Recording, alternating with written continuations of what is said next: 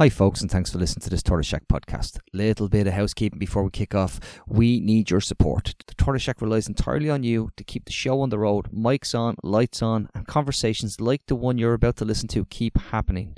The simplest way to do that is to click the link that says patreon.com/Tortoise Shack. It is at the top of the pod right now. So while you're listening, give us the 90 seconds it'll take you to click in, find the level that suits your budget, and help keep this show on the road. It is the easiest bit of activism you can do, and you'll get a ton of additional content, including lots of exclusives, all of our podcasts in one consolidated feed, and they're entirely plea-free. So not only will you be helping keeping these microphones on, you'll be giving yourself the gift of not having to listen to me beg, but beg I must. So one more time, patreon.com/Tortoise Shack. Enjoy the show.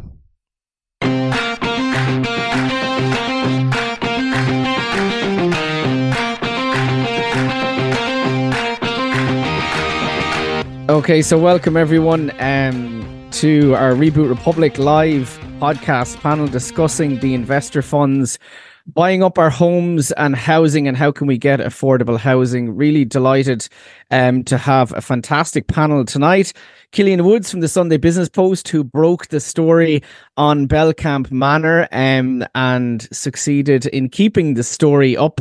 And looking forward to hearing a bit about that and what happened. And we also have Aisling Hederman from the Community Action Tenants Union, Hugh Brennan O'Coulon, not-for-profit housing developer and builder, and Alfonso Bonilla from Maramoto Architects, and also housing campaigner, activist. So I'm delighted to have it. We also have a great audience here as well, and delighted to have you all with us. And if you want to put questions and answers, you can in the chat, absolutely, and we'll put them to our panel. And we'll try and keep Lorcan Sir as much as possible out of it. But given that we've given him such abuse already, we'll have to give him time to come on at some point.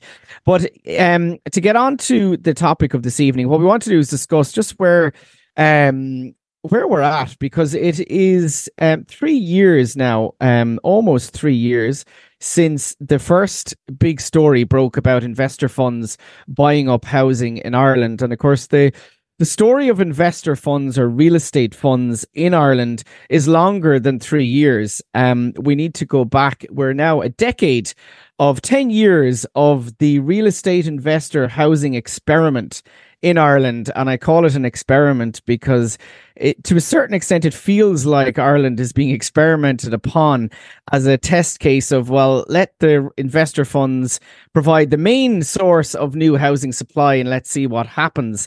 We know that the investor funds were brought in here initially by NAMA and the Fine Gael-led government to buy up what were called toxic loans off the bad banks. The investor funds aren't an accident. They were a key strategy for both recovering the Irish economy, but also for developing housing in Ireland when the Irish government over the last 10 years took the decision that rather than trying to promote affordable housing delivery, keep the housing system affordable, that they went with the real estate funds. And it's going to be interesting to discuss, what has this fallout been and can we reduce their involvement? Do we want to do that? Obviously, I believe we clearly do and others do. But in the interests of facilitating a panel discussion with Killian, we have to leave the question hang there. Do we really want them or not? So listen, I am actually going to go to Killian first. Killian, in terms of Belcamp Manor, maybe you could outline what exactly happened there and particularly then how the story almost was forced off the headlines, but how you managed to keep it alive. So yeah, it's remarkably similar to what maybe people remember from Mullen Park and Maynooth a few years ago. It's where the piece is about pointing out a trend in the housing market that initially, when we were pointing out in 2021 with Business Post, pointing out that homes that were on the open market were then bulk bought by an investment fund. That happened in May 2021 at Mullen Park and Maynooth, and in many different cases. And as you said, Rory, Mullen Park just happened to be the one that caught people's attention. This was happening for a long time before that large parts of the wholesale housing estate, large parts of housing estate were bought up in single transactions that were on the open market. in 2021. New rules are brought in. Let's be clear, the immediate measure is stamp duty, and we'll get to the planning measures maybe later. Immediate measure was to hike stamp duty to 10% instead of 1% to make sure that it was maybe prohibitive for funds as a deterrent to bulk buy homes. Just make it more expensive for a single entity to buy homes than it would be an individual occupier. Now, that was 2021 May when all that was brought in. Fast forward to 2024 now, and beginning of for the end of last year rather than 2024, December 2023. A bunch of homes were open on the open market in Belcamp Manor. It's a housing estate in Dublin 17, and they were a fund we now know, the investment arm of Deutsche Bank, went in and bought them wholesale off the market. So what happened was originally the homes were launched to the market in late 2022.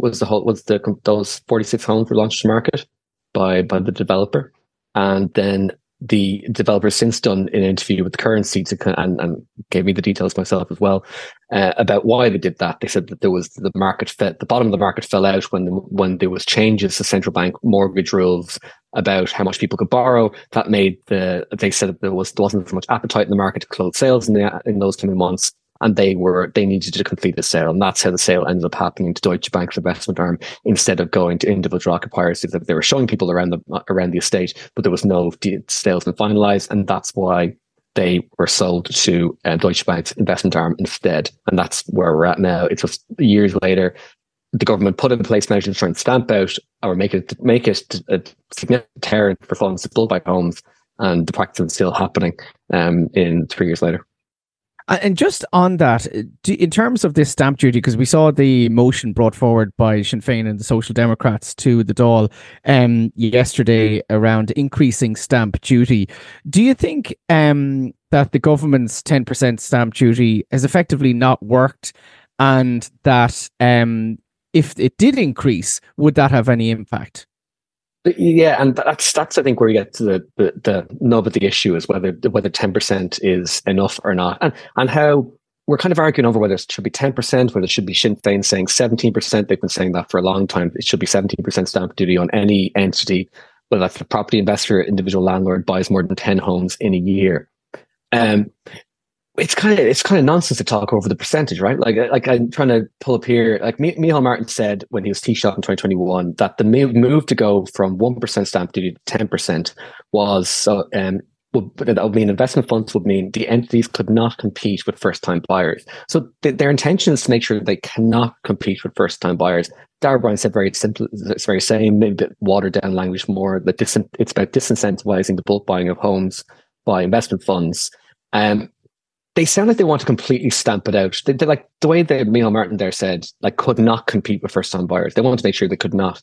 They want it to be 0%. They don't want the stamp duty rate to be like a revenue generator or tax generator for them. They want to stamp it out.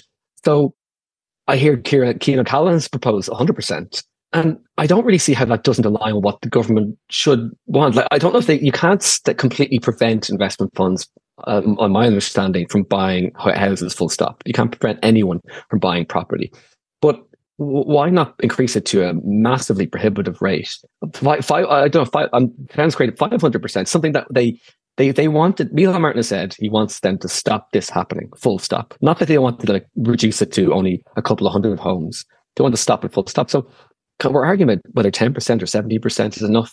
It should be a rate that's so prohibitive that you can't even entertain the notion of buying them. Like that's not my view. That's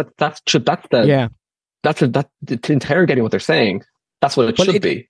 Yeah, it does come back to the question: if they've bought bulk bought a housing estate, then clearly the stamp duty hasn't worked. Yeah, and I know, and their comeback is that there have been 125 household property transactions since May 2021. In that's the meantime when the stamp duty rate for imposing on funds was in place. And in that time, the 10% stamp duty rate is only applied to about 1,200, which would mean it's a small portion of the market. Again, they say they want to stamp it out, though they're based on their comments from 2021. Any homes is not acceptable. 1,200 is not acceptable. But it's also, in a way, it's kind of hard to put into words, maybe, but it's kind of irrelevant whether it's 1,200 or whether it's 50,000 or whether it's 10. Like, the idea is that the government are about homeowners and home buyers first. And that's what they're saying. They want to increase home ownership. Therefore, any activity by funds bulk buying houses and housing estates based on their own commentary is unacceptable. So you're kind of, I'm not even giving my opinion here. I'm kind of hanging them on their own words. This is they want to make it prohibitive. Yeah. So and then not touch apartments, which is a whole different market. Yeah, and just on that, because I made the point that, you know, they've said there's 650 homes, you know, bought by bulk last year. But if you look at it, there was 6,000 apartments in or around, 6,000 homes, majority apartments, that were essentially bought or developed as build to rent by investor funds, which is, you know, 58% of all the new homes built in the Dublin region. To me, there seems to be more, there needs to be also focus on that if you're genuinely saying we want to have affordable homes. Or you could spin it another way. Like I think this is where we slightly disagree on that, Rory, is that like I think those are maybe different cases where those wouldn't be built, or there's an argument they wouldn't be built if there wasn't the capital there from investment funds to build them. But as you said there, to spin it on its head though, as you said there, if there's a large portion of any property in the capital that's been developed going through apartment sales to funds, therefore 1,200 properties being sold to investment, if the houses been sold to investment funds, is actually a very big portion, as you said there. Most of those are in Dublin, is my understanding. Like there's a very large number of those. So actually, it's even more important that no houses in housing estate go to investment funds in that period, based on the government's own logic, because so many apartments have been hoovered up anyway. So absolutely, So I think it's kind of irrelevant that it's a small number. It's that it's happening at all. It's distorting the market, and it's setting a new price bar for what the market, what the price in the market could be. And just I'm going to move on, Killian, to taking our other panelists. But the question that comes to mind as well is obviously this is the one we know of, and how many do we not know of that are taking place as well? Is it? Yeah, and I think we can expect to see much more of this happen. And I was even surprised to see it was so high as 600, and was it 650 last year? Yeah, around that. I was surprised to see it was even that high. And there's many more housing estates been built that are pre-planning, that got planning permission pre-2021, so won't be impacted by the ring fencing rules. It appears in an interest rate environment where apparently investors aren't buying homes, to see 600 houses bulk bought at the penal rate of 10% stamp duty. It clearly means that the profit is still there, or it still makes financial sense to buy them at that rate. So we expect to see more of them in the meantime, until the new rules, the planning rules going forward for any planning permission given after 2021 should largely restrict this practice. But there are many other planning permissions prior to 2021 that won't be impacted. Yeah. So we're going to need to continue this isn't the end of it by any stretch. Hugh Brennan from Ó Cualann, just to take you in, do we need the investor funds, and what's your view on them buying up this estate and others? No, absolutely we do not need them. And I really can't really add very much more to what Killian has said. I mean, I agree absolutely with what he has said. And, you know, Cian O'Callaghan's point about raising it to 100%, I suspect that the reason that they pitched at 10%, first of all, and that Sinn Féin are pitching it at 70% is because it may be open to some kind of challenge in the courts, that it would be unfair procedure or something like that. I don't know, you know. But I agree with what Killian is saying, the theory of it. If we don't want it to happen, and the government have said they don't want it to happen, they want these houses to be made available for owner occupiers or for rental, and preferably affordable rental, then there must be some mechanism that they can use to ensure that it won't happen. You know, we were just, you know, tossing it around in the office today, and you know, maybe a proportion of anything that these investor funds buy would have to be used for affordable rental, and you would have to define exactly what affordable rental is, just like the Part 5 in normal developments, where, you know, 10% or now 20% has to go to social or affordable housing. So it would have to be affordable rental, something like that. I don't know, but to answer your first question, no. For social and affordable housing, we do not need investor funds, and we shouldn't be encouraging them. What we should be doing instead is trying to build up the capacity of the approved housing body sector, I believe, and also the capacity of the local authorities to build themselves. And when I say build themselves, I mean build using building contractors, small, medium, and large building contractors, to go and do the work for them, not developers, not a developer where a developer decides on the price. It should be done at a cost plus basis. And then because of inflation, you need to have some kind of a subsidy as well. I'll leave it there for a moment. Yeah, thanks you for that. What comes to mind is we spoke to one of the key people from Vienna around the Vienna housing model recently on a podcast, and they explained to us that in Vienna, I think it was 65 or 70% of all new private developments have to be affordable housing. So it's not 10%, it's 60 or 70%. And, it seems to me that that's where we need to go. Thanks you for that. Aisling, just take you on. What's your view on it, on terms of the investor funds, their impact, and what is happening, I suppose, from a tenant's perspective and housing as a basic human right? I suppose I'm based out in North Dublin anyway, so I'm right beside that site in Belcamp Manor. And I suppose an awful lot of our members and friends of mine had the right to buy, and that has been totally whipped from underneath them. So the conversations, I suppose, coming from the ground is that people are starting to see that it's becoming a two-tier system, that we're going to have these investment funds come in and provide rentals at really unaffordable prices, and that is even more expensive than a mortgage. So an awful lot of members and people that want to buy are feeling really left out of trying to get into the market one way or another. So I suppose with the investment funds coming in, all the planning arguments like this is going to happen, and this is out of reach of ordinary people. They don't really understand what's going on. They don't understand the legislation, and this is the arguments that are being thrown back at them by politicians, that they're kind of like, this is too much. We just want homes.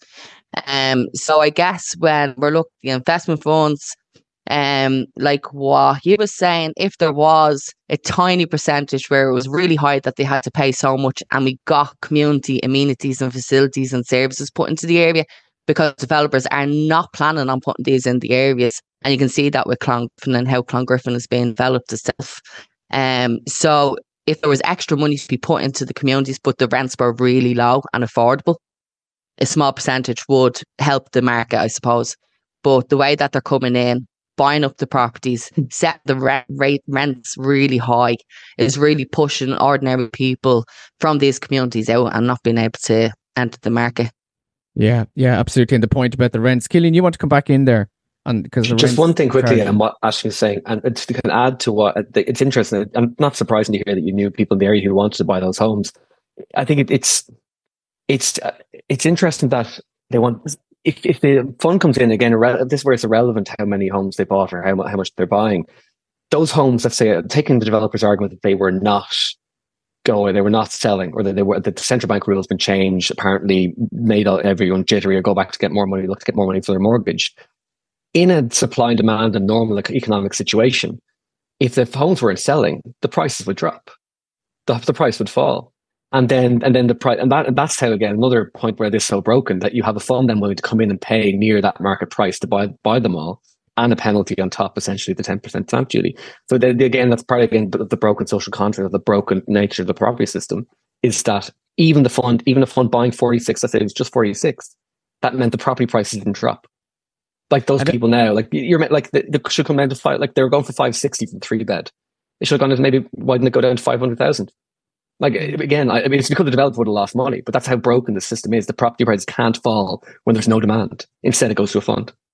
Yeah. And that's a really fundamental point, because the argument has been made by a lot of the economists who've been backing the investor funds, is that, well, this supply will bring down, rents, it will bring down the cost, the price of housing. But as you show, actually, what happens is when you have more of these funds coming in, that they can outbid homeowners, and essentially you have this maintaining of property prices high by them, and of course then they can charge higher rents as well. Rory, they actually didn't outbid them. They paid less than what they would have paid than that. But if 46 households bought those houses, they would have spent more money on the houses. The homes were not so. Well, let's take price went for house. Yeah, well, like the home, the 3-beds are going for 560, and the 4-beds are going for 625. If you take the based on the proportion of how many 4-beds and 3-beds there were, it would have been around 26 million, and the properties actually went for 24.5 million. So there you go. It's a perfect, like, this is like an isolated case study, perfect case study. Supply was on the market, it wasn't shifting, the price dropped, but actually it didn't drop for the owner occupiers. Yeah, exactly. It dropped for them. Yeah. So I think it's a classic case of, like, something I've been talking about for a long time, is that this supply is not dropping prices. And here's the case. Like they just didn't drop the prices. Which is it's a fundamental argument, and the point is about housing, and I'll bring in Alfonso in there. In terms of that, we talk about that a lot, Alfonso, this idea, when, we've been heavily critical of the investor funds, the real estate development coming in here and challenging that idea that these guys are somehow going to make housing affordable or will provide housing as that we need, when actually we're seeing the huge rents they're charging. And again, Belcamp, over 3,000 for rents. Like, this is just madness. But that challenging that market idea, the idea that the market will somehow, and particularly these real estate funds, will provide a good housing supply. What's your view on that? I think that there's a couple of things. The first one is whenever it was asked of the Minister for Housing, Darragh O'Brien, to declare a state of emergency, he very cleverly said it is an emergency for some people. Basically said it was an emergency for some people, but we are not in a state of emergency. That's a very, very particular way of wording the way that the government is evaluating the housing situation in Ireland, because they're saying, yes, people are under extreme distress and they are having housing emergencies, but we as the state of Ireland are not declaring a state of emergency. And I think that that's a very key thing, because whenever we say, the government wants it to stop. Oh, dearly, we really wish this would stop, and we got to do something. We got to hike the stamp duty or whatever. Well, the reality is that as a sovereign country, I'm not sure, but the reality is that if you were to declare a state of emergency, the government would have extraordinary powers to say, we are in a genuine state of emergency as a nation. So can we actually prohibit investment funds from purchasing housing from now until an indeterminate date? And number two, can we issue compulsory sales orders so that the housing that has been hoovered up to this point be compulsory released back into the market to allow first-time buyers or individual households to be able to avail of this kind of housing? And I think that that's kind of a very complex situation in terms of like governance that we need to explore as we discuss housing, because the reality is that if we are not in a state of emergency, you actually can't deploy all the tools that are available to you as a state, as a political power. Just to follow up on what Cillian was saying, which is that, actually, the first thing is, Aisling, you mentioned about how people don't really understand the legislation. And I think that's a key point about where we stand in this environment, because one thing that I've really championed, and this is why I got involved with this, is because as an architect, we understand legislation from a very basic point of view. And the best way to get people to be involved in housing and to have the right rhetoric to engage with the housing policy is to make the housing policy a lot more palatable and a lot more digestible, so that people can use the right language.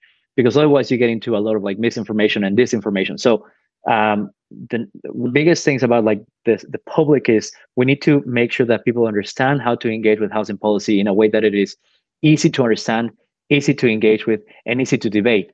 Number two, we need to pressure the government to take measures that are at the scale of the emergency that this country is at, which I think is really, really important. And one of the things that actually, Cillian, you said, which is that even if the funds are buying them at exorbitant prices, the price won't drop, because there's still that ability for funds to come in and to buy all these homes. And so one of the things that I find particularly interesting whenever I have a conversation with colleagues and members of the industry is that as soon as you bring up the Vienna housing model, actually it was Michaela Kauer who you guys had in the podcast a few weeks ago, and basically whenever you bring up the Vienna model, they said, well, they have 100 years, and so that's it. They had 100 years ahead of us, so we're done. Let's deal with what we have. And the reality is that's a really defeatist way to approach this subject, because, well, if Vienna had 100 years ahead of us in terms of how they've planned this, they had to start somewhere, and they had to have a really strong start. And they've now gone and actually made that jump to make sure that step is kept at a pace.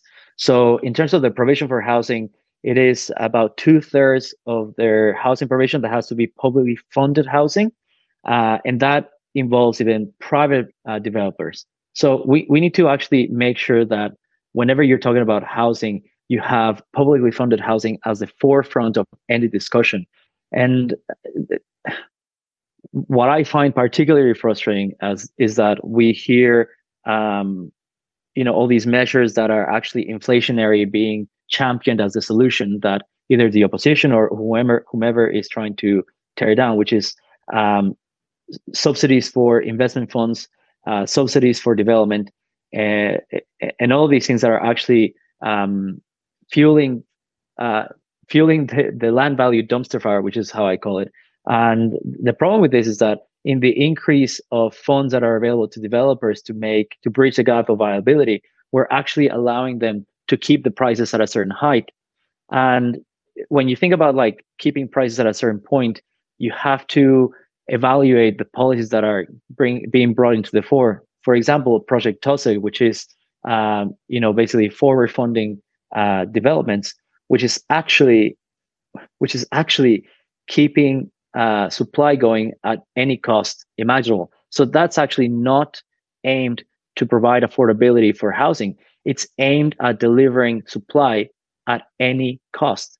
And we need to be very clear about that, because when you think about the conversations that are had about housing, people talk about the criticisms of specific policies, but the government is very quick to respond to say, well, you're actually anti-supply or you're actually anti-housing, when the reality is we are pro-affordability. And we are trying to make sure that the stream of housing to be developed into the future is actually getting closer to affordability for the common good, not just for supply in its own right.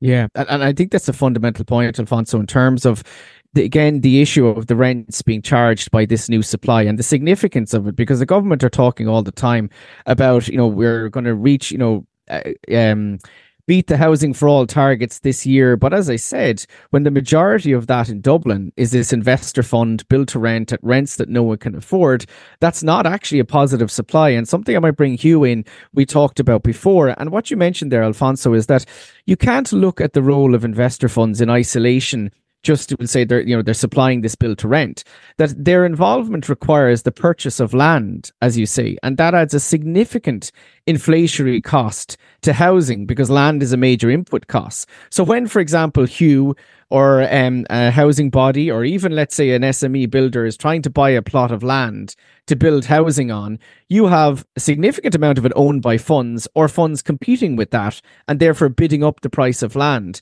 That is a problem as well, isn't it, Hugh? It is, but and it's such a problem that we cannot compete and won't compete. So we will only work with local authorities and build on local authority land where we can get the land either heavily discounted or for nothing if we can. No, it's very hard to get for nothing, but get it heavily discounted.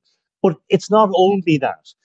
The fact that you have the investor funds and huge private developers, publicly quoted companies involved, it is actually causing the inflation to rise, not just for inland, but right across the whole construction system. Because, as Killian rightly said, what's happening is the old law of supply and demand that they used to talk about, saying would control this, is actually being defeated because the investment funds are being supported, and the price that they put on the house is validated by government policy, and this is the problem. And so we're saying that if a private developer says that a house is worth X, the state is saying, yes, we agree with you. That's what it is worth. And that has contributed hugely to construction inflation in the Republic of Ireland in the last 4 years, and certainly since we've become involved. And because I can tell you that when we started building, we were able to build a top quality A2 3-bedroom house for 160,000. We cannot build the same house now for 360,000. And it's crazy. Now you're not comparing completely like with like, because we did have a service site initially and we don't have service sites now, but still it is still a huge difference. And just one other example about that kind of just proves that point. we were actually looking at a scheme in Northern Ireland recently. We were asked to go up and talk to a community-led housing group up there. And I spoke to an approved housing body who were buying social housing in Newry. And they were able to buy the same quantity, practically the same house that we were trying to build in Ballymun. They were able to buy that for £210,000 in Newry. You know, less than 100 kilometres, or I think just 100 kilometres up the road, but in a different jurisdiction. And it shouldn't be possible to build a house for £210,000 on one side. And I know you've got the exchange rate and they don't have that, but still there is a substantial difference between £210,000 and €360,000. So having a policy where you depend on investor funds and big, large private developers is actually contributing to inflation. And it makes it so difficult then for others who are trying to build affordably. Like, we're constantly trying to build affordably, but I think, as I said to you before, Rory, our original model really isn't viable anymore. Because in our original model, we were able to get the land at a reduced price. We got the development levies waived. We just took a 5% surplus just to keep us ticking over. And on that basis, we were able to deliver affordable housing. And there was a clawback involved for the local authority if the house was then sold on. That's not possible anymore. We now need to get we could get all of those, but we still need to get a subsidy from the Affordable Housing Fund to build. And that is because of this exorbitant inflation over the past couple of years. Yeah, I think that's a fundamental point when we discuss, and I'm going to bring, Cillian wants to come back in here, but when we discuss the high cost of housing to deliver here, and everybody's asking, why is housing so expensive to build? As you've made the point over and over, it is because our developers, the large developers and the investor funds, have essentially an oligopoly control over the market, and what they can charge and the price they're charging and the profit they're extracting from it is huge. And that is, as you say, it's inbuilt inflationary. Their business model is to keep charging higher and higher prices. So I think that's a really important point to make. Cillian, you want to come in there? Yeah, and I'm gonna break my raise hand button here, but perhaps too much. But I hear you say as well. I do see the effect that the investment funds have had on the market, in land market specifically. But and I know it's maybe not the talk we're here for today, but it's also worth noting, like, the state's own land development agency is also essentially hand your ability to get land at an affordable price itself, and with some of its decisions, and even local authorities. The government has decided to essentially load a bunch of state organisations with, well, the LDA with 2.5 extra billion, and local authorities with tens of millions to essentially go out and buy land. I mean, the land market was, I'm not saying I want the land market to tank, but the land market was about to tank based on what I understand. And then all of a sudden the LDA launched a scheme to buy private land.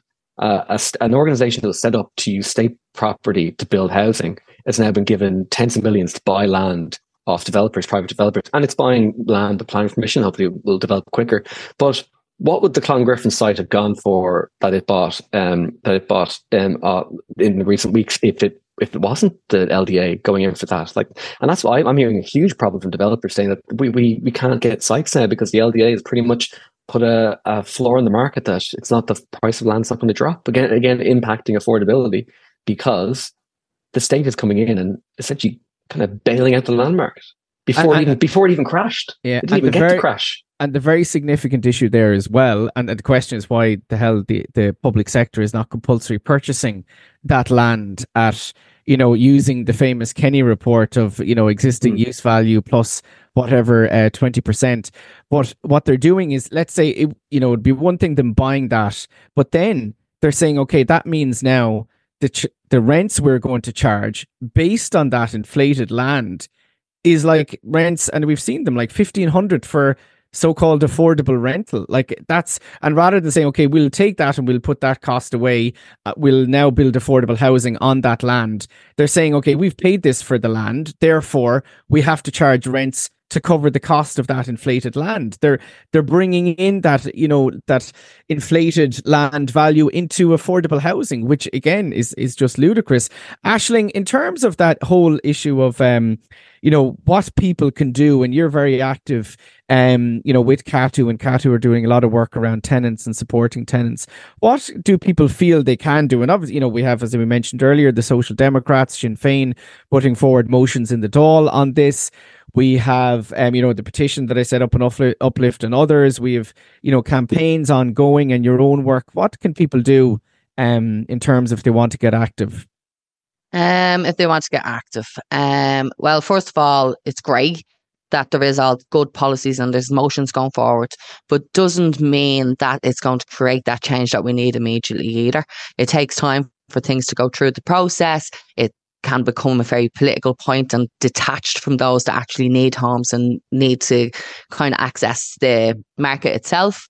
You can also look at kind of like what's going on with the policy change. That changes every 4 years when the government changes as well. So there's no oversight and there's no kind of like, we need a longer vision of more than 4 years, because that can change immediately. And also we're 4 years behind. So by the time the new political party goes in, they're catching up on the past policies that they have to close down before they can implement their new ones.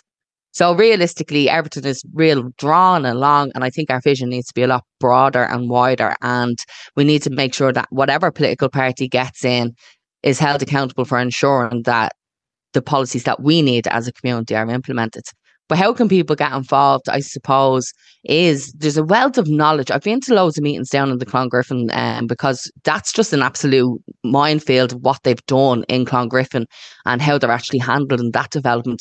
So as we talk about the LDA taking that bit of land and providing 2,800 properties that they're thinking of putting on that, they're seeing the local politicians haven't got a clue. They can't access the answers. They don't know what's going to happen. So the community consultation, we're being told, is going to be the next big thing that's going to be ran out to see what the needs are of the community and stuff like that. Don't be fooled by the community consultation process. It doesn't include those that are actually in the area. It's those that have the money, that have the power and have the decision makings. And I suppose that comes from estate management. I'm seeing how estate management companies run developments, and it doesn't include the voices. It includes the voices of the developer, the heads in the council, and homeowners. So you don't have the voices of the tenants and you don't have the voices of social housing being included in what's needed in these developments. So I suppose we need to change community consultation process, and we need to be more active within that. And how can we do that? We need to get organised. We don't have a good cohort of organisation in Ireland. I was thinking about it today actually, and I was thinking of residents associations. Everyone's like, oh, residents association is great, it does so much, but most residents associations only represent homeowners. They don't have tenants and they don't have social housing people on it. So it's not a real small amount of people once again. And then we don't have a national residents association organisation either that's going to look at the wider, broader kind of things that we need.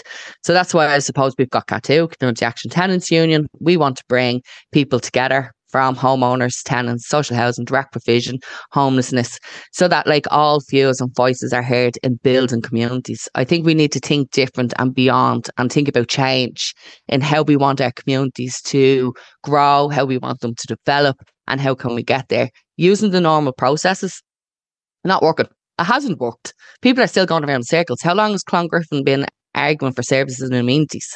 How long have we been trying to get Dublin City Council to take charge?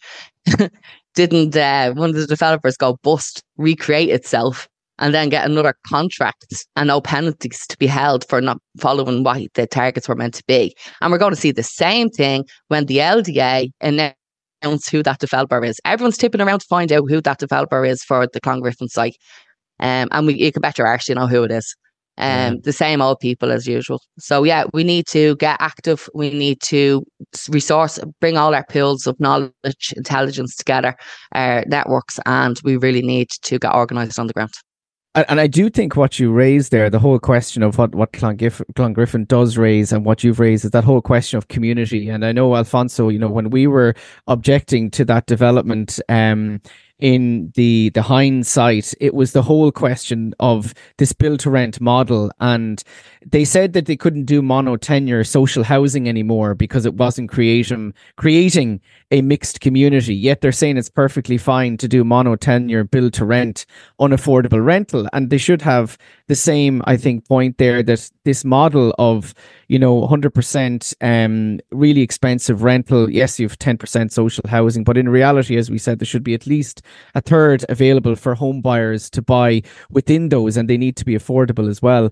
You wanted to come back in, Alfonso, but just asking you on that, something that we've discussed before, and that I've proposed and others, is this idea of a public construction company, and that, because the whole argument is, we need these investor funds and we can't develop this supply unless we have the investor funds. But we could, if we wanted to, build public housing. If we had a public construction company, if councils, affordable housing bodies were properly resourced, of course we could provide the housing we need. What's your view on that, Alfonso? Absolutely, we can do whatever we want to. We have currently whatever the investor funds want to. So if we have given them decades, if we have given investment funds decades to play around with this entire state's housing, why can't we test out a publicly funded construction company? That's one thing. On another note, I think we definitely have to properly fund local authorities. We know that, for example,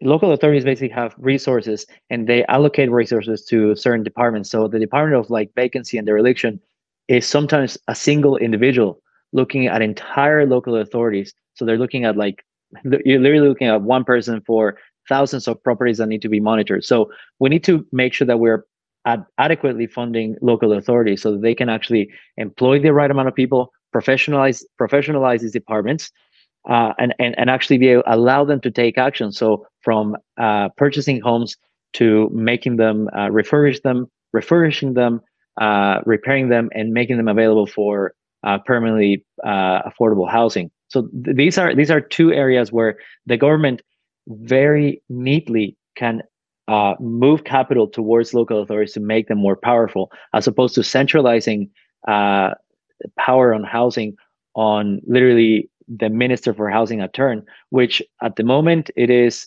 whomever it is, the Minister for Housing in turn has supreme power to rule over housing however they see fit. And usually, however, the Minister for Housing sees fit is whoever has the minister's ear.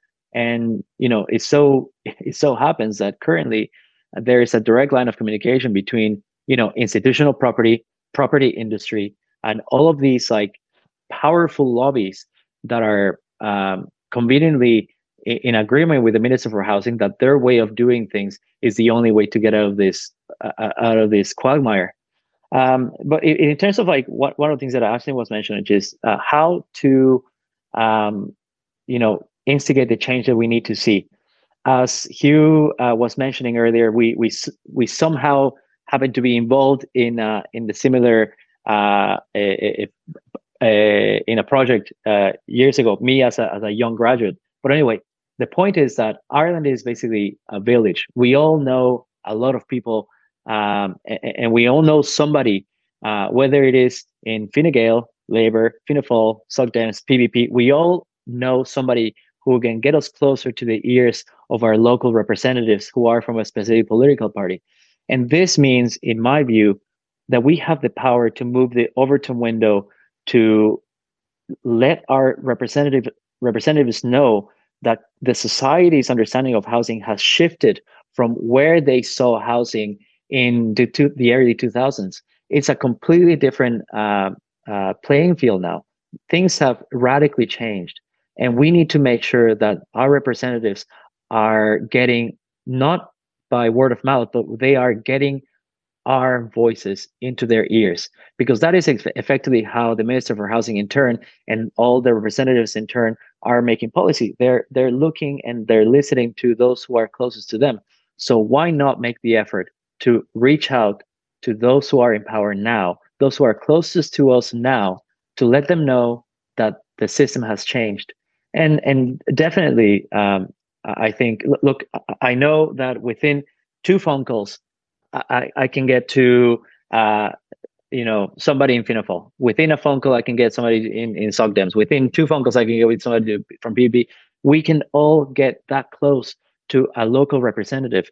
We need to exercise that democratic ability, that realistic proximity to our communities to instigate change that we need to see. Because the reality is a lot of our representatives might not see the reality on the streets. They might not actually understand what it means to have housing difficulties or housing shortages or anything like that, because they're not involved in that. They might be representative for a completely different constituency in, Waterford or Kerry or whatever. So they don't necessarily see the same problems, but we can still reach out to them and we can still say to them, well, you know what? You might not be my representative nearby, but you know my grandmother who lives in Kerry and you've known her for 20 years, and you need to hear this because that's going to get to the shore of your constituency in not 2 years, but by next week, whenever those around you are facing the same challenges that we are seeing here today. And I think the most powerful way to exercise our democratic capacity is to actually reach out, to actually find those connections, and to get into the ears of our representatives as soon as possible, because it is genuinely an emergency, in my opinion. Yeah, I agree, Alfonso. And I think that what's very important is, that, as you say, that reaching out, but that organizing and communicating. And as we have been doing over the last couple of years, whether it was around the eviction ban, mobilizing people's stories, getting that into the public. And I think the other real issue is that influence and that lobbying, that heavily lobbying by the institutional investors, their influence over policy, and also that ideological belief amongst Fianna Fáil and Fine Gael that, they are completely reliant on the market. The market's the only way, and therefore what else can they do? And I think that it is what you said there about, but the people, the majority of Irish people have changed in their view significantly and moved. And obviously lots of people held a view previously, but there's been a significant change. And I've written about this, the value shift, and we saw it most recently again in the Ireland Thinks poll, around the majority of people saying, I want property values to fall, and all the commentariat were like, what? The majority actually think that? And it's like, you see how removed they are from it. That yes, less and less people see housing as an investment asset. We've learned it is a home. That's what its fundamental use is as, and policy has to respond to that and deliver that, rather than simply following what do the investors want, what do the developers want. I'm going to go to Killian and then Aisling, and then Tony's going to come in and moderate some Q&A. So Killian, we'll go to you first. I was going to say what you said. I agree with you, Rory, and reiterate. You're right. The Ireland Thinks poll showed 69% of people backed Mary Lou McDonald's call for property prices to fall to an average price of 300,000. I wasn't surprised by that. I asked a lot of politicians their views. I think a lot of them changed their tune when they saw it was going to be. They thought it was going to be toxic, and it turned out not to be toxic. I think it's a classic example of how far removed a certain Kildare Street bubble is of what people's views are in the country, and that they are willing to that would be, to be quick, that's a really, really significant. Sometimes I feel like I'm talking to brick walls, telling people that is a really significant mood shift for the country. Yeah. That is people admitting that they are willing to let the value of them, their net worth value fall. They're willing to let their portfolio of what they own fall. That's homeowners. There's a huge step that people are willing to let that back and fall 300,000. Well, I think the people realize very clearly, and because the whole argument, even our negative equity, that you go into negative equity, what does negative equity actually mean? The value of your house has fallen, but you're still paying a mortgage. You still have your home, and they're realizing their kids are knocking around. They're 30, they're 40, and they can't get a home. What's the point in sitting in a house worth X amount? And people, are increasingly, it's their children, it's their neighbors, and seeing that, the housing system is completely broken. When you're reading about nurses commuting from different countries because they can't afford, to live in Dublin, to, our schools, our communities, it has to change. And I think that it is that sort of change in society that forces the change in policies. And we are all very much part of that and have been part of that. Aisling, you want to come in? As she searches frantically for the unmute. Tony's keeping you on mute on purpose. He's like, no, not Aisling again. Go for that. I guess I just wanted to come in on what Alfonso was saying. And when we're talking about the democratic structures and lobbying and talking to councillors. The councillors know, especially in Fianna Fáil and Fianna Gael, they know exactly what the TD's policies are being implemented. That's why they're part of that party. But what is mind-boggling is how they're fooling people on the street when they're going around and they're taking all these clinics and they're sitting down and they're talking about, oh, days, isn't that terrible that charge hasn't been handed? I'll advocate on your behalf. Then all of a sudden they're playing people just to get the vote coming up in the local elections. We have to remember the local elections are starting, the canvassing is starting, people are starting to get involved in more things in the community for the vote. And then they get the vote, but the accountability is not held for them once they get into that position. They get into the position as local councillor, there's no accountability. They'll sell anything. TDs, once they go in there's no accountability for them either. And like I said, after 4 years, then it changes. But one thing as well, I think that I haven't mentioned is the banks. So I know that, like, we've been talking about the investor funds, we've been talking about the land, we've been talking about mortgages. There's also people that are trying to access mortgages that are well eligible for mortgages and they're being refused. So we also have to start looking at kind of what's happening there in that kind of institution as well. Why are people that have 2 homes already going for a third mortgage, make sustainable economical evidence, proof that it makes more sense for them to sell one of the properties and get another mortgage on another on a family home? These would be like accidental landlords from the recession when things went bust. So now all of a sudden they're back on their feet. They see a family home that they want to buy. They don't want to evict somebody because they're taking HAP. They're providing social housing for that family. They don't want to evict them, but they want to be able to access and have a family home as well. Banks are refusing. Good jobs, public servant, guards, nurses, firefighters, being refused mortgages. Yeah. And that's another thing that we have to start looking at. Why are they being refused? To create the 2-tier system. Yeah, it is a major issue. It's credit, and the whole issue of access to credit is a big issue, and who can access it. The funds can access unlimited amount of credit, but ordinary people can't get a mortgage, and that is a big issue, and how that then ties into affordability. Absolutely. I'm going to bring in Tony.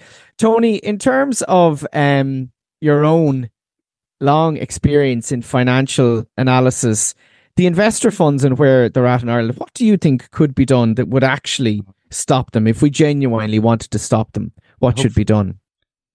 And that is where we leave that podcast. The full 1 hour, 20-minute version is available on patreon.com/Tortoise Shack, and that includes the Q&A with the people who came along live online and were able to ask questions. There's also a really interesting part where everybody talks about the 3 things that you should be asking to people who are knocking on your door this year looking for your vote. I'd really recommend you give the full thing a listen, but in order to do that, you're going to have to join us. It's as simple as that, patreon.com/Tortoise Shack. It is the only way we keep the mics on and shows like this going. Thanks for the support. Thanks for listening. Take care. Bye-bye.